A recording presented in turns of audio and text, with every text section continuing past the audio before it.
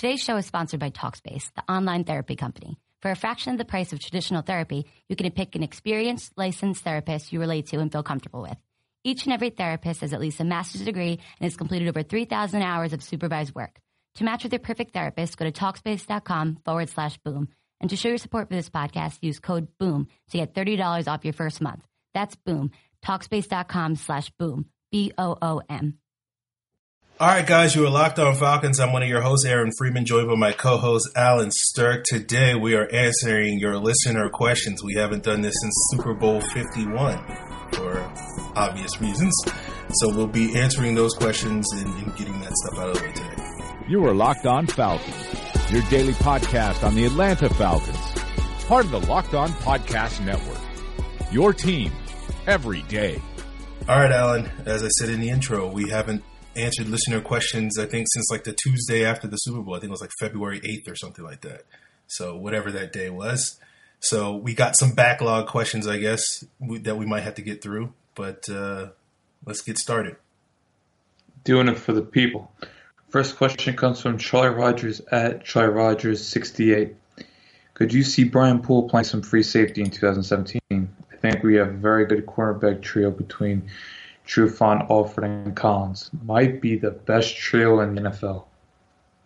Yeah, and for those of you guys, this is one of those backlog questions. Charlie asked this question like the week or two after the Super Bowl. So I think we got the answer to this question.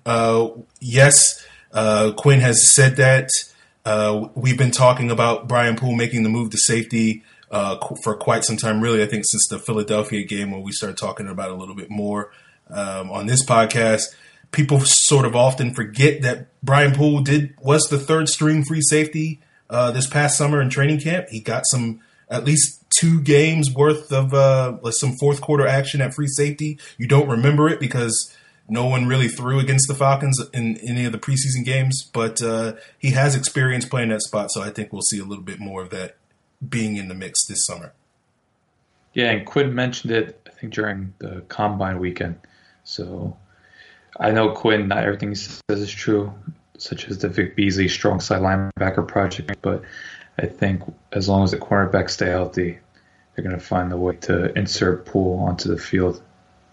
Yeah, I think if Poole's getting serious reps at cornerback this year, I think it's more of an indicator that Collins didn't do enough this offseason or on the field to step up.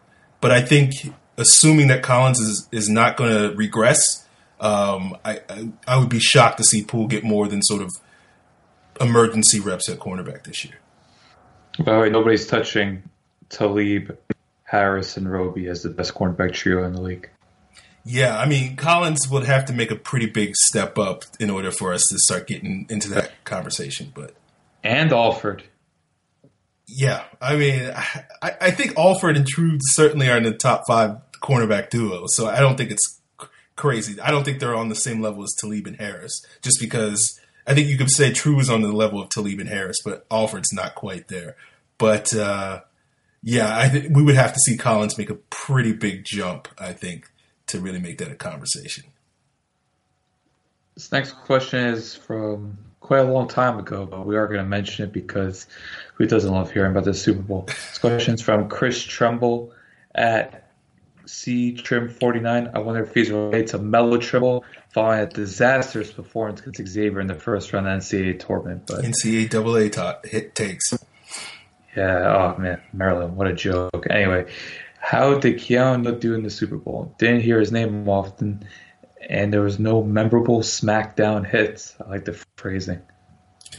I thought Keanu Neal, I think we talked about this on one of those shows after, but I understand if he skipped that week of shows. But I thought Neal did a pretty decent job. I think he got beat a couple of times, which was understandable. When you play 99 snaps, you're probably going to get beat a couple of times.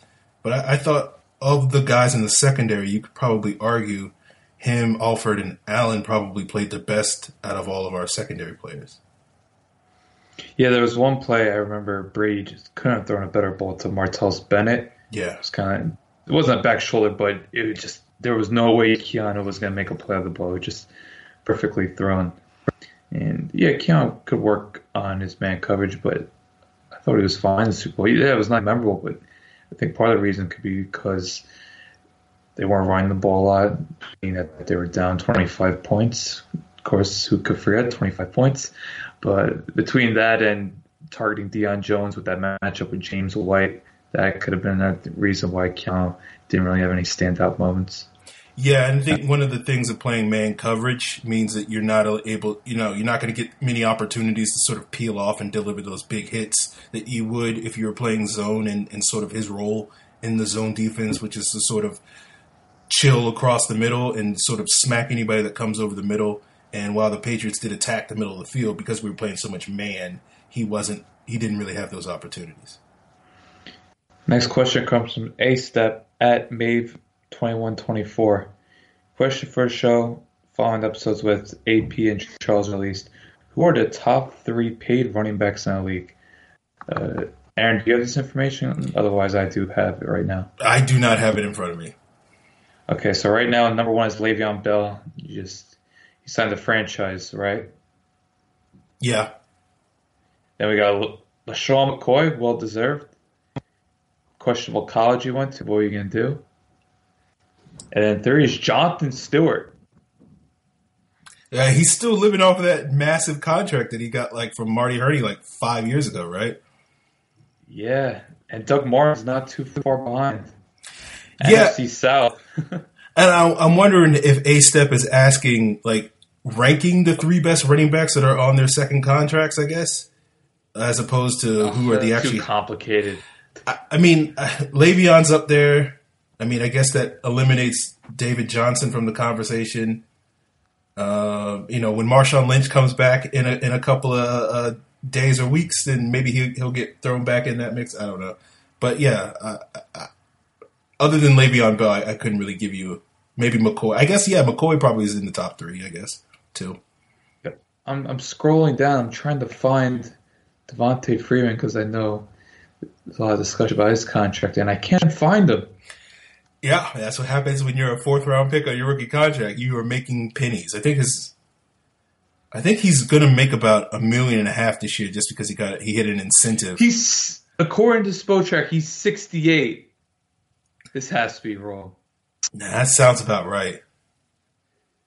Andre Williams is making more than him. Yeah, because wasn't Andre Williams a 2nd-round pick? Oh, I'm insulted. Oh, man, please pay a bit. Oh, my God. You have guys like Tyler Erb. David Johnson's at 58. He's not even $1 million. Oh, my God. Tevin Coleman's making more. Jeez. See what happens with the draft? Matt Jones, he that 1st-round pick, Ballman Mansion. Yeah. There you go. Oh, man. But, yeah, and then you have, Latavius Murray's 10. Chris Ivory's at number 6. Good old Chris Ivory. That's my boy, man. He needs to get out of there. Jacksonville, where careers go to die. I miss watching Chris Ivory on a relevant team or a team that was in the New York tri-state area. There you go. That's one of your 8 shots at the Jets. Anyway, next question. This comes from A-Step again. What would a contract for Devontae Freeman look like? I was taking $40 million for 5 years. Really a 3-year deal with a $7 million bonus. Alan, since you have the contract information in front of you, I guess that would put him in the top 3, right? Up there with the Jonathan Stewarts of the world? Yeah, he would be slightly above Stewart, right around McCoy. I think that's a fair contract for him. Yeah, especially considering eventually he's going to fall down once Ezekiel Elliott, David Johnson get their contracts. I'm trying to think of any other young running backs that come to mind that eventually get paid. Maybe Gurley, who knows at LA, but he might be top 2, top 3 for a year or 2. Eventually he's going to go down. I don't see any issue with paying Freeman. Yeah, I mean, I know the structure of Doug Martin's contract is unique because it's basically all the guaranteed money in his contract came in year 1. And so essentially the Bucs, if they wanted to, could have cut him. I think could cut him right now and just sort of, they will eat some dead money, but I don't think it's a lot of dead money. And so, in an ideal world, you can get Devontae Freeman to sign that contract. Not because I want to cut Devontae Freeman after year 1, but it's one of those things where, you don't have to be saddled with a 30-year-old, 31-year-old running back and feel obligated to pay him a bunch of money because, generally speaking, besides the Tiki Barbers of the world, most guys in the work duns, I guess maybe, most guys tend to decline once they hit like 28, 29. Eddie Lacy's making $4.25 next year. I'm pretty offended. I don't know if he's going to hit any of those weight bonuses, $55K. He's making more than Mark Ingram. Unbelievable. That's not a surprise because he's better. But next question, Alan. What's up? At least Mark Ingram could play at a healthy weight. Eddie Lacy has never been at a healthy weight, so he's clearly doesn't need to play at that to be effective. That's such a weird fit in Seattle. I know Lacy's one of those running backs that I think could make a bad offensive line look slightly better. Like he could elevate a running game, but you can't rely on him for 16 games. Well, good thing they had Thomas Rawls and my boy CJ Procise. Yeah, I do like that running game minus Lacy. Next question comes from Flash @Flash_1985. Are all 7th round picks throwaways? Coming from someone that I assume has watched the Falcons and follows what the franchise does, what a strange question.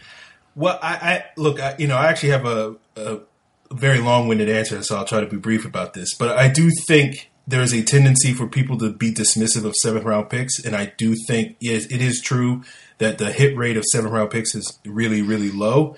And I think, it's hard to win with those picks. But I do think there are certain commonalities that teams have when they sort of throw away picks. And I think we saw this in the 2015 draft with the Falcons when they had 2 7th-round picks with Jake Rodgers and Akeem King. And I think what ends up happening is too often in these late rounds, teams are looking for a body. And we saw that with Jake Rodgers, where the team's only depth at offensive tackle at the time of that draft was Lamar Holmes. Technically, Sam Baker's on the team, but they knew they were going to cut him. And they already knew that Lamar Holmes was not really a good fit in Shanahan's blocking scheme, so they really wanted another option at that swing tackle, so they drafted Jake Rodgers to be a body. But then immediately after the draft, they went out and signed Tyler Columbus. They worked out Joe Barksdale. And that sort of immediately negated any value that Jake Rodgers really added to the team because they could immediately go out and get a veteran that was going to be better than him. And so they just kind of quote-unquote waste the pick on a body. Then on the flip side, you had Akeem King, who the Falcons didn't really have great cornerback depth. Besides, they had just drafted Collins in the 2nd round. But besides Alford and Trufant, the only backup cornerback on the roster at that time was Desmond Southward, who was a major project. And you could certainly say that Akeem King making the conversion from a safety to a cornerback was at the same level going into that training camp as Desmond Southwood was, even though he had a 3rd-round pedigree. So I think there was a clear pathway for Akeem King to stick on the roster, and now you sort of fast forward 2 years later. Now, Akeem King is still on the fringes of making the team, but I think those are, you have to have a plan, even for 7th-round picks. And when you do, there's a higher chance that you actually hit on a guy like a Vance Walker or Kamal Ishmael as opposed to, we just need a body here. And then that guy winds up getting cut in training camp. Or Jason Snelling. Yes. We can go down the rabbit hole of the once every 5 years the Falcons hit on a 7th-round pick, like Jamal Anderson. I think Travis Hall was a 6th-round pick. But, there's a couple of guys that stand out throughout Falcons history. Next question comes from Chris Rings @ChrisRings. Kansas State has been known for overplaying Dontari Poe and using him on all 3 downs. What percentage of snaps do you think we will/should have him out there? 30 to 40%. That sounds right to me. Whoa, that's for a 1-year, $8 million contract. I don't know. I want to see him more. I know it's going to be weird to see how he fits the nickel, but I think they could rotate a bit. Quinn shouldn't be so strict with his rotations. I like to see Poe at least 50, 60. Well, I mean, Jared only played 60% of the snaps in 9 games last year out of 19. So I don't think, maybe he can get to 50. I would be shocked if we see too many 60% games. If he plays fair, but 30 to 40. If he plays 50, I don't have a problem with that. But I think there's going to be a lot of weeks where he's not going to be a major component of the team, of the rotation, I guess. I still think he could play a role in the nickel defense if they just want to rotate around. Like, you always have to put. I like to see Claiborne out there as much as possible. Like, maybe put Shelby sometimes, give him a rest, or play him in the base. Who knows? But like, I was watching Poe against the Falcons. We'll just get some tape footage from last year, and he looked very comfortable playing nickel. And the fact that he's supposed to drop 10, 15 pounds, hopefully play around 330, 335, I think that bodes well for him. At least get a couple of reps in the nickel package. Poe is a competent pass rusher. I just hope that we're not reliant on Dontari Poe to generate our interior pressure. That's a bad sign for the Falcons, I think. Hope it'll be on Jarrett, Claiborne, and we'll see what Shelby. Next question comes from Andy at Falcons_Andy. Do you think the Falcons are still interested in drafting a defensive tackle? I think so. I don't understand why they wouldn't be. I don't think it's going to be a high priority, but if a good player is still there, in the 3rd, 4th round, 5th round range, I think the Falcons would certainly be open to it. Couldn't agree more, considering that Poe, Claiborne, and Upshaw are going to be free agents following year, and who knows what their future is like. And I would assume that Quinn, kind of like in 2015, because if you remember in the first season Quinn was head coach, they were pretty, not stacked, I think that's kind of overblowing, but they had a lot of defensive tackles on roster because they went on that free agent frenzy, so Quinn had to pick up the pieces. But they still picked Jarrett because they saw him as a difference maker, or at least a potential difference maker, and it's worked out pretty well. So I don't think Quinn's going to hesitate if he sees a defensive tackle that he's intrigued by. So, yeah, I definitely think they should. What round? I think it depends on player, but maybe between 3rd and 5th round. Yeah, and I don't know did you mention Upshaw and Hageman? Aren't they also free agents next year?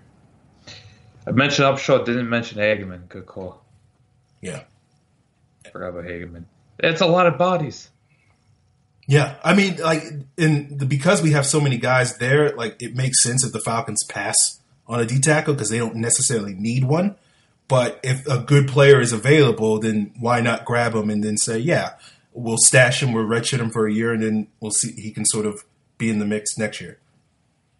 Besides edge rusher and guard, I would say D tackle and tight end would probably be the next 2 positions, if you want to look at it that way. Yeah, I mean, some people would throw backup free safety because they're not big buyers into Brian Poole stock, but... Please. Come on, we got Ricardo Allen and Brian Poole. Let's see what happens. Not my opinion, just stating other people's. Next question comes from Corey Woodruff at Corey Woodruff 47. What will be Rashid Hageman's role in 2017 as the defensive line continues to revamp? I don't know. We've seen Rashid Hageman play 3 roles in his defense. Initially as a base defensive tackle at a 3 technique. Last year as a base defensive end at 5 technique, and then finished the year as a nickel defensive tackle at the quote-unquote 1 technique, but it's not really a technique issue when it comes to nickel. Obviously, we go in reverse order in terms of the quality of play that we got at each of those spots, so you would assume the team would ideally want to use him as a nickel defensive tackle, but I do think there are other guys potentially that would get opportunities over him in that role without him sort of showing significant improvement there, and those would be guys that we've mentioned already, like Poe, Claiborne, and Jarrett. So I think he would at best be the 4th option there, which doesn't mean a huge role. So I do think there, contrary to what Allen has said over the last several months, I do think there's an opportunity for him to get some serious reps as the base defensive end, because I do think he offers a little bit more as a sort of point of attack run stuffer than Jack Crawford does. In terms of what his skill set is, I know Crawford makes a lot more money and probably will be given the opportunity. But I think Hageman will find a role. What that exactly is, I don't really know. But I think if the Falcons' problem is Hageman is like the 7th best defensive lineman on the team, that's a good problem to have. Can't wait after 2 preseason games when Jack Crawford struggles, you start the bench Jack Crawford bandwagon. Well, the good thing about Jack Crawford is he's not getting paid nearly as much as Derek Shelby was last year, and there isn't as big a... last year there was a lot of questions about the defensive line, and basically the team was like, oh, we're just a Derek Shelby away until they signed Freeney, And so it put a lot of, a lot of expectations on Shelby for me that I will not put on Crawford this year. Never thought I'd hear those words. We're a Derek Shelby away. That's what they thought, but it's fine. Oh, man. But yeah, I think Hageman, he's proven to be a versatile player, so they'll try to fit him in whenever. I'm still skeptical of the whole 5 technique defensive end role, but they might try to insert him there. Who knows? I do see him as a better run defender than Crawford. While watching tape, I thought Crawford really struggled against the run, so it depends. I think with preseason we're going to see. I know it's kind of weird because Hageman's going to his 4th year. Why should preseason matter for a 4th-year player? But good preseason wouldn't hurt him, right?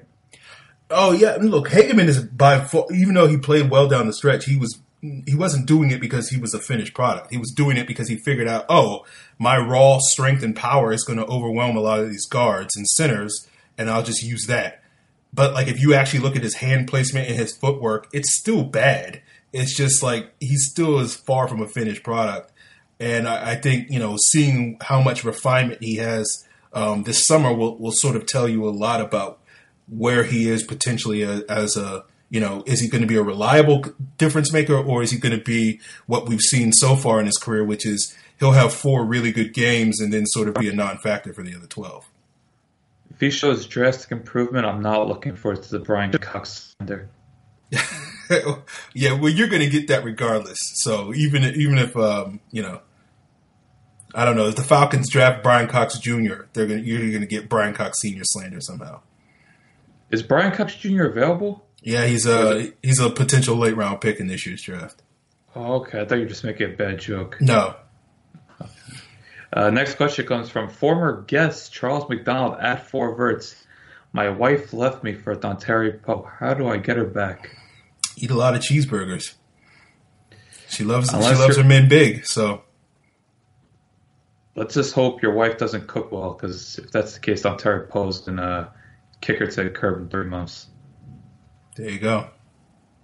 Dontari Poe, he wants his high price meals, top quality. And that Tyson Jackson diet. Oh man, come on! That guy invested. What will he spend a month? Like $2,700. Well, Poe can afford it. He's got $8 million. And Poe needs to actually lose not a significant amount of weight, but like, he's playing a crucial role in this defense. It's not like with Tyson Jackson. Okay. Like, the franchise is counting on Dontari Poe here, especially Quinn. Tyson Jackson. Can we really say they count on Tyson Jackson? They clearly were when they cut your boy Paul Soliai and kept Tyson Jackson. But I think when Tyson Jackson went on that diet, it was in 2015, not 2016. I can't remember. No, it was because I remember they wanted to move Jackson back to the defensive end. And then 2016, Quinn said, we're going to play Jackson at D-tackle, which lasted about 4 games. Yes, you're right. So, next question comes from Aaron Williams at Aaron C. Will. Can you guys describe the DQ Leo position more in depth? I assume we will draft someone to play it. Yeah, the Leo position is basically you play on the weak side defensive end spot. Typically in Seattle, they were sort of, as Seattle used it, they tended to like smaller, lighter guys that sort of fit the Bill Morris, your 3-4 outside linebacker. Like they had Chris Clemens, who was like 6'3", 250. The Falcons, I don't necessarily know if that's really where they want to go with that position, because they tried Vic Beasley in that role and it didn't quite work out as ideally, because that's why they moved him to basically being a nickel pass rusher, just because he was getting worn down against the run, similar to what Bruce Irvin was as a rookie, and then they moved him to strong side linebacker. Basically, the job of a Leo is to, obviously as a pass rusher, to get upfield as a pass rusher off the edge. And against the run, you basically maintain the C gap, which is the outside gap outside the tackle. And so any sort of runs to the outside, you sort of set the edge. So you sort of need a little bit more of a physical player there than probably people think. Beasley is capable of doing that, but I think repetitively over the course of a season, it tends to wear him down a little bit more than you would ideally like for that to happen. So did I miss anything, Alan? No, well said. He mentioned somebody like a potential draft pick that could play that role. Like, I don't know if he's gonna fall, but I've seen some Charles Harris clips. You think he could play it? Yeah, I mean, he's a little smaller guy too, so I think initially he'd be better served playing as a nickel end, basically taking Freeney's role as opposed to taking Brooks Reed's role. I do think this is going to be the primary target for the Falcons, just because I do think the Falcons are leaning towards the long-term decision of making Beasley more of a linebacker than an end. So I do think this is going to be a high priority to get him a running mate long-term. Whether that guy's going to immediately step in and sort of replace Brooks Reed in that role is a question mark. I'm trying to think who could play it. I can't see Claiborne. He's not that athletic, and he's so wide, and he's not really disciplined. Well, I think the thing about Claiborne is, like, I would normally agree with you, but when he's had the opportunities to play Leo, all 12 of them, he's done a pretty decent job against the run. But because he did very well against San Diego, but that was kind of San Diego. Like, I remember he had 2 big run stops, but once again, it's San Diego. Yeah, no, I would normally agree with you, but when the proof is in the pudding, and when he's had opportunities to play against the run on the edge, he's done a pretty decent job. Arguably a much better job, albeit with limited sample size, than Brooks Reed has done over the last year. So I feel like I would love to give him the opportunity to prove whether or not he can play it, because then you have a better pass rusher there. But off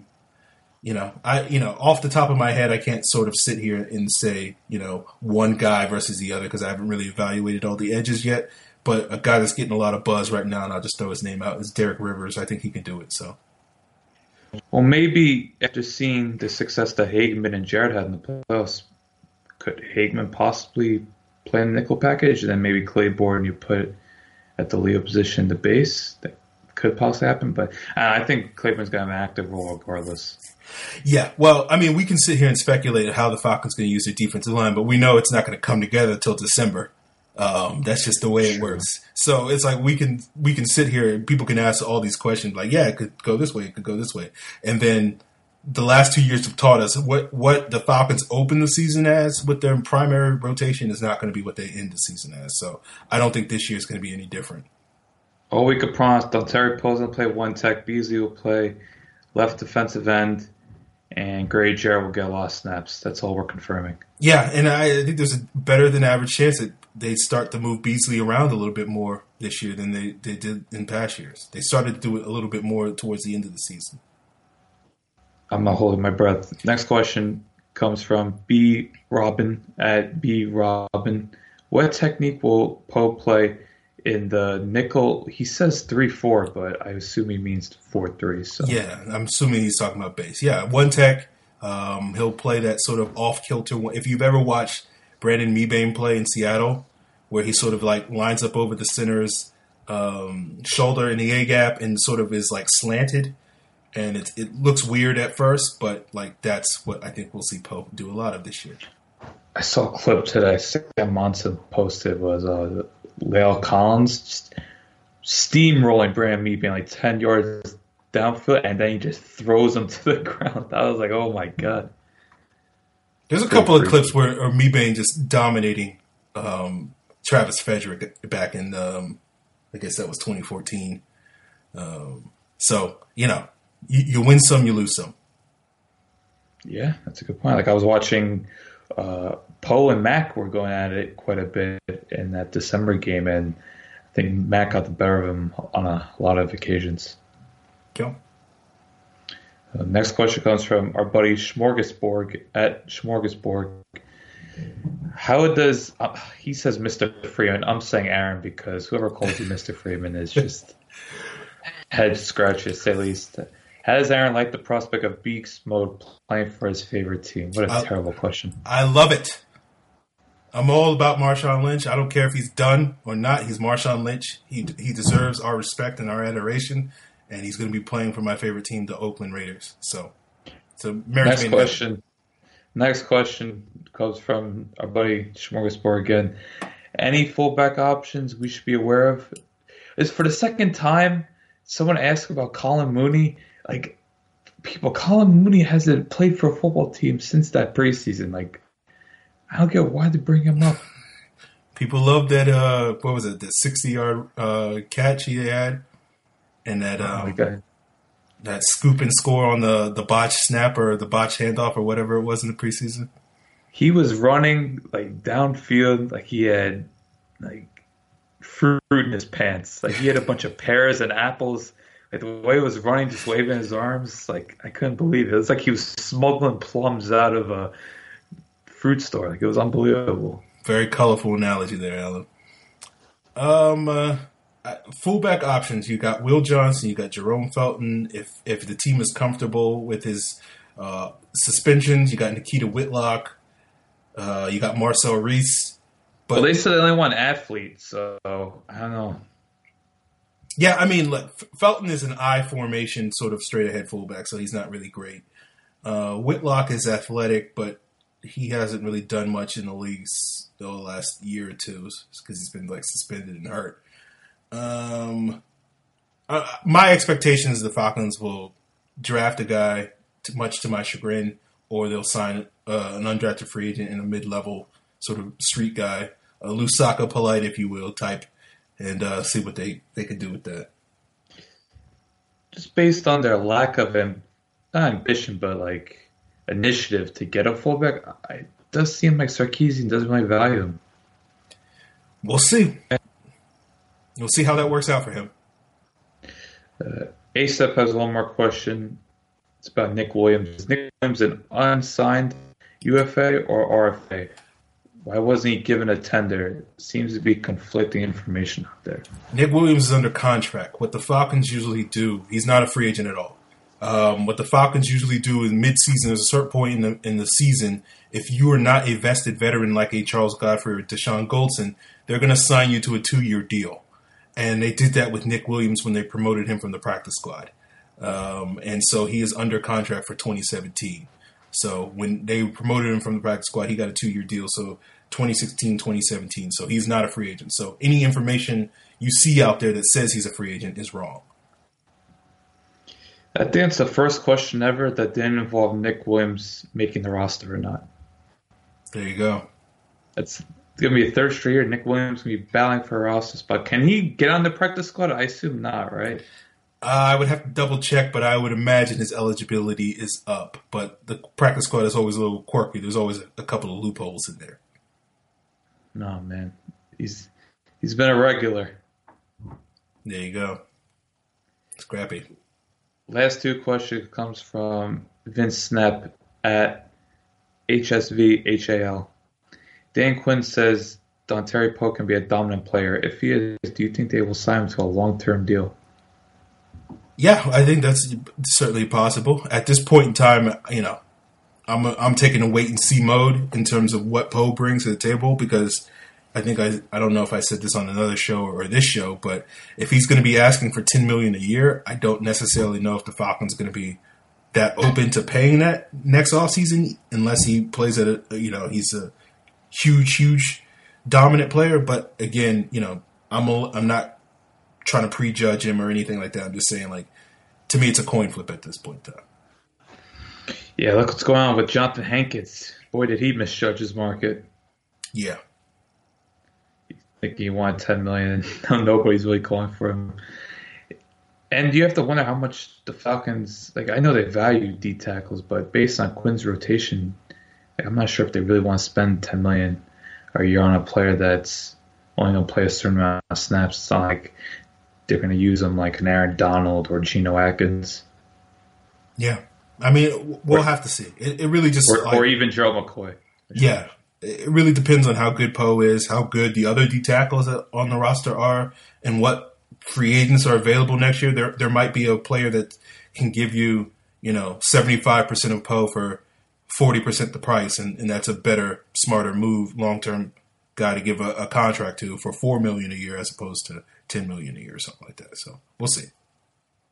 Vince's other question is, do you think Poe can play at a Pro Bowl level in 2017? And if so, can the Falcons defense be a top 10 unit? Oh, do I think Pro can play at a Pro Bowl level? Yeah, he's a 2-time Pro Bowler, so if he gets 3 or 4 sacks, then yeah, he'll certainly be in the conversation. Can the and 2 or 3 touchdowns? There you go. Just thought about him being a fullback. Can the Falcons be a top 10 defense? Like in points allowed? Sure. I mean, when you score as many points as the Falcons did last year, you should be a top 10 scoring defense, not necessarily a top 10 total defense. So yeah, I think it's possible. If we're going just based on overall, not just yards, but if you want to look at sacks or just actual ability, unless they get like a true impact edge rusher, I think it's more likely top 15 rather than top 10, which I can't remember the last time the Falcons were a top 15 defense. Like I was tweeting this out, like, maybe 2006 was the last time I had great optimism about the defense, or maybe 2011 when they signed Ray Edwards, but yeah, that didn't work out too well. But something about this defense on paper, it's very refreshing. Like I think it's the first year we get genuinely excited about it.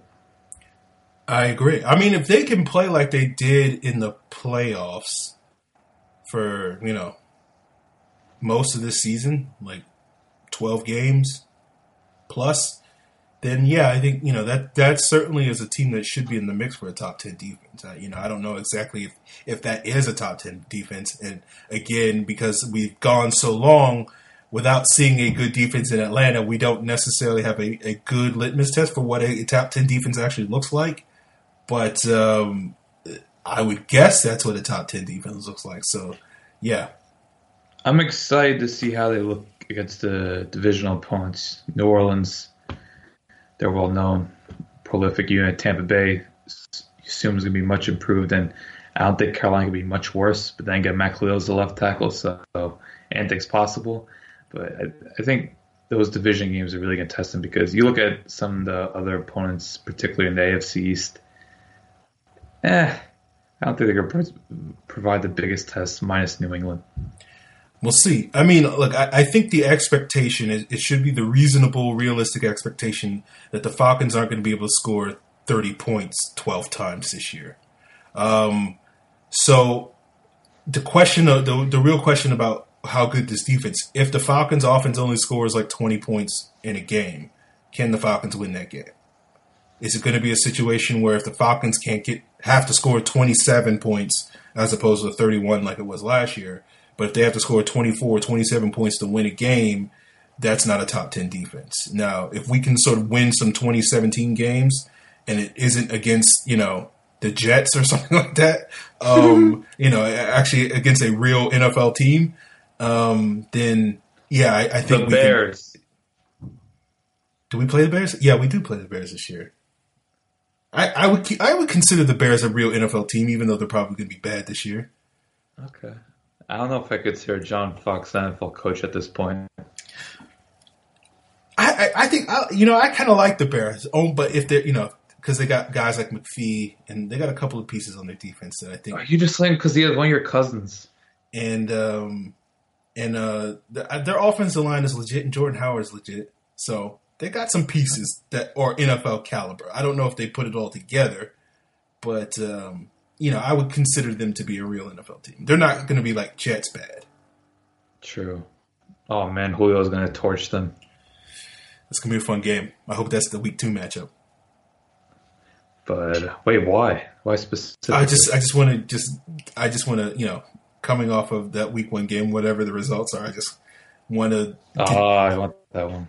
Yeah, that's understandable, but yeah, you look at the Falcons' defense. It's just weird to be so optimistic about it, given that what's going on in the youth movement and all the quality drafts. So.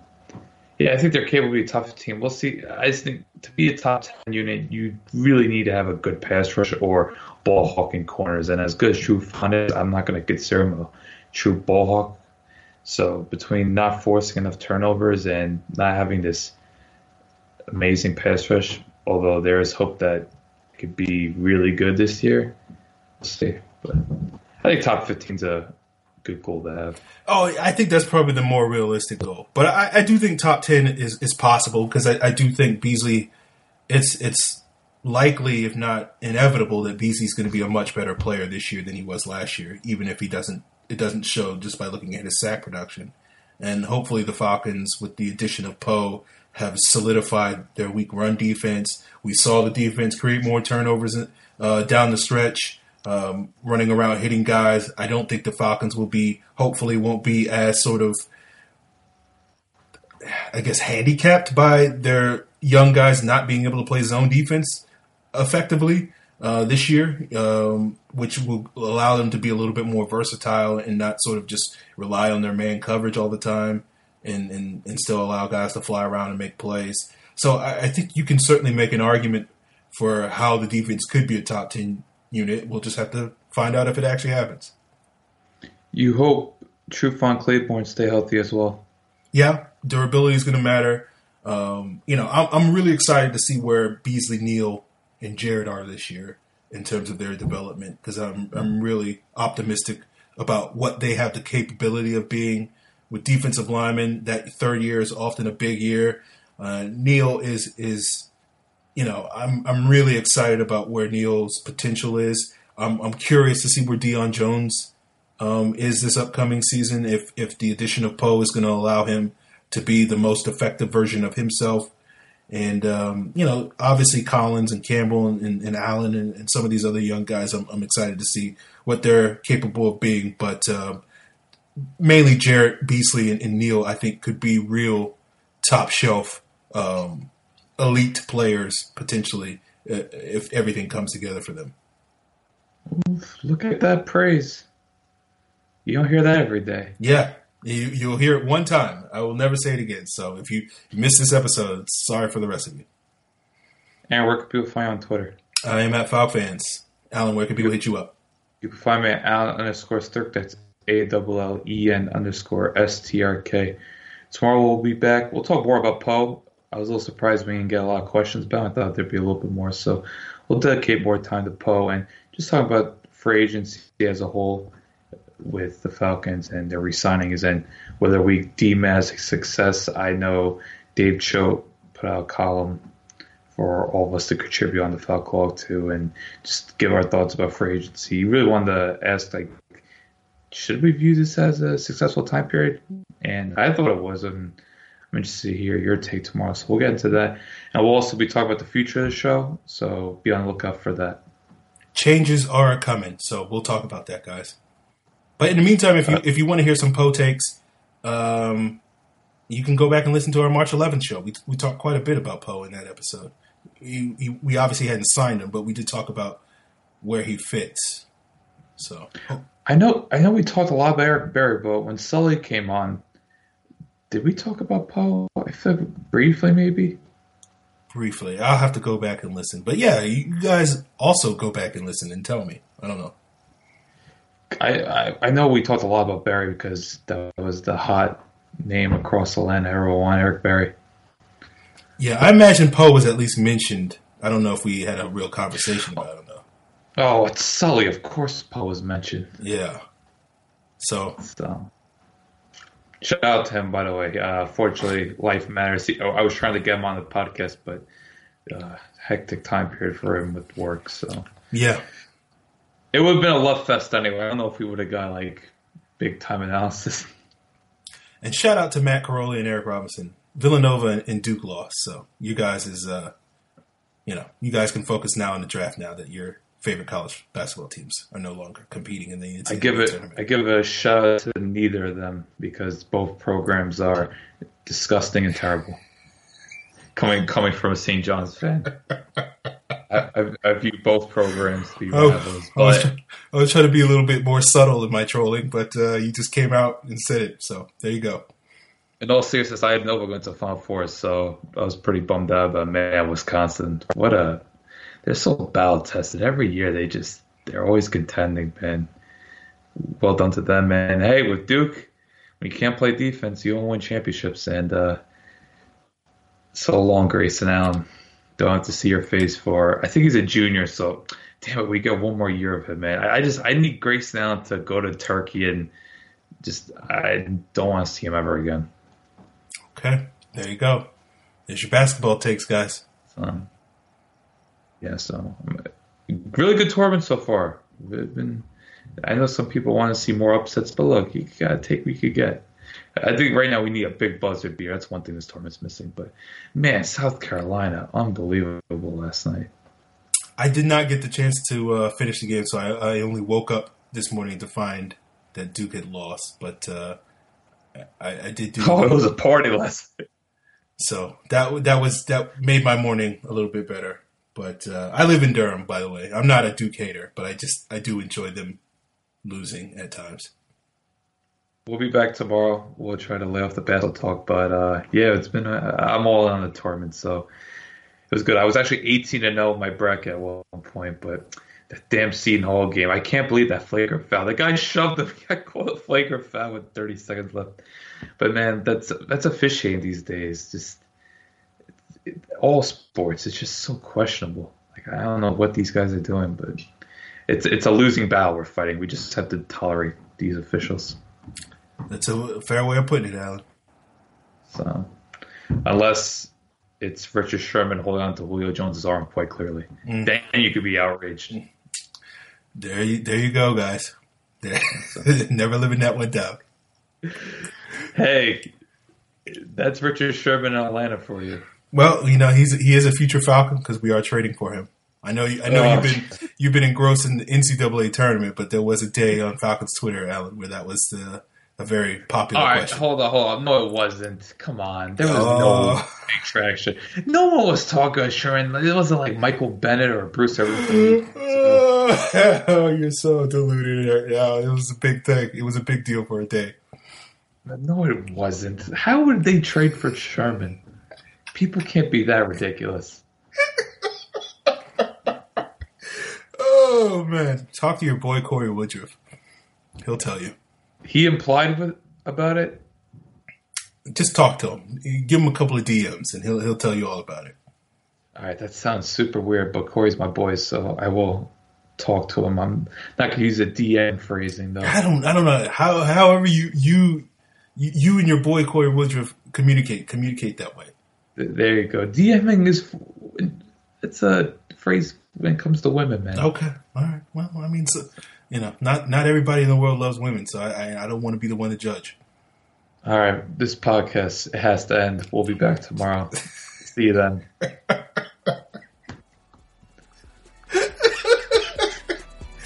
Oh, man. I love ending the show in the most awkward way possible. You are Locked On Falcons, your daily Atlanta Falcons podcast. Part of the Locked On Podcast Network. Your team every day. What you doing? I'm running out of space on my phone, so I'm deleting some stuff. Bye, singing dog. Bye, goal.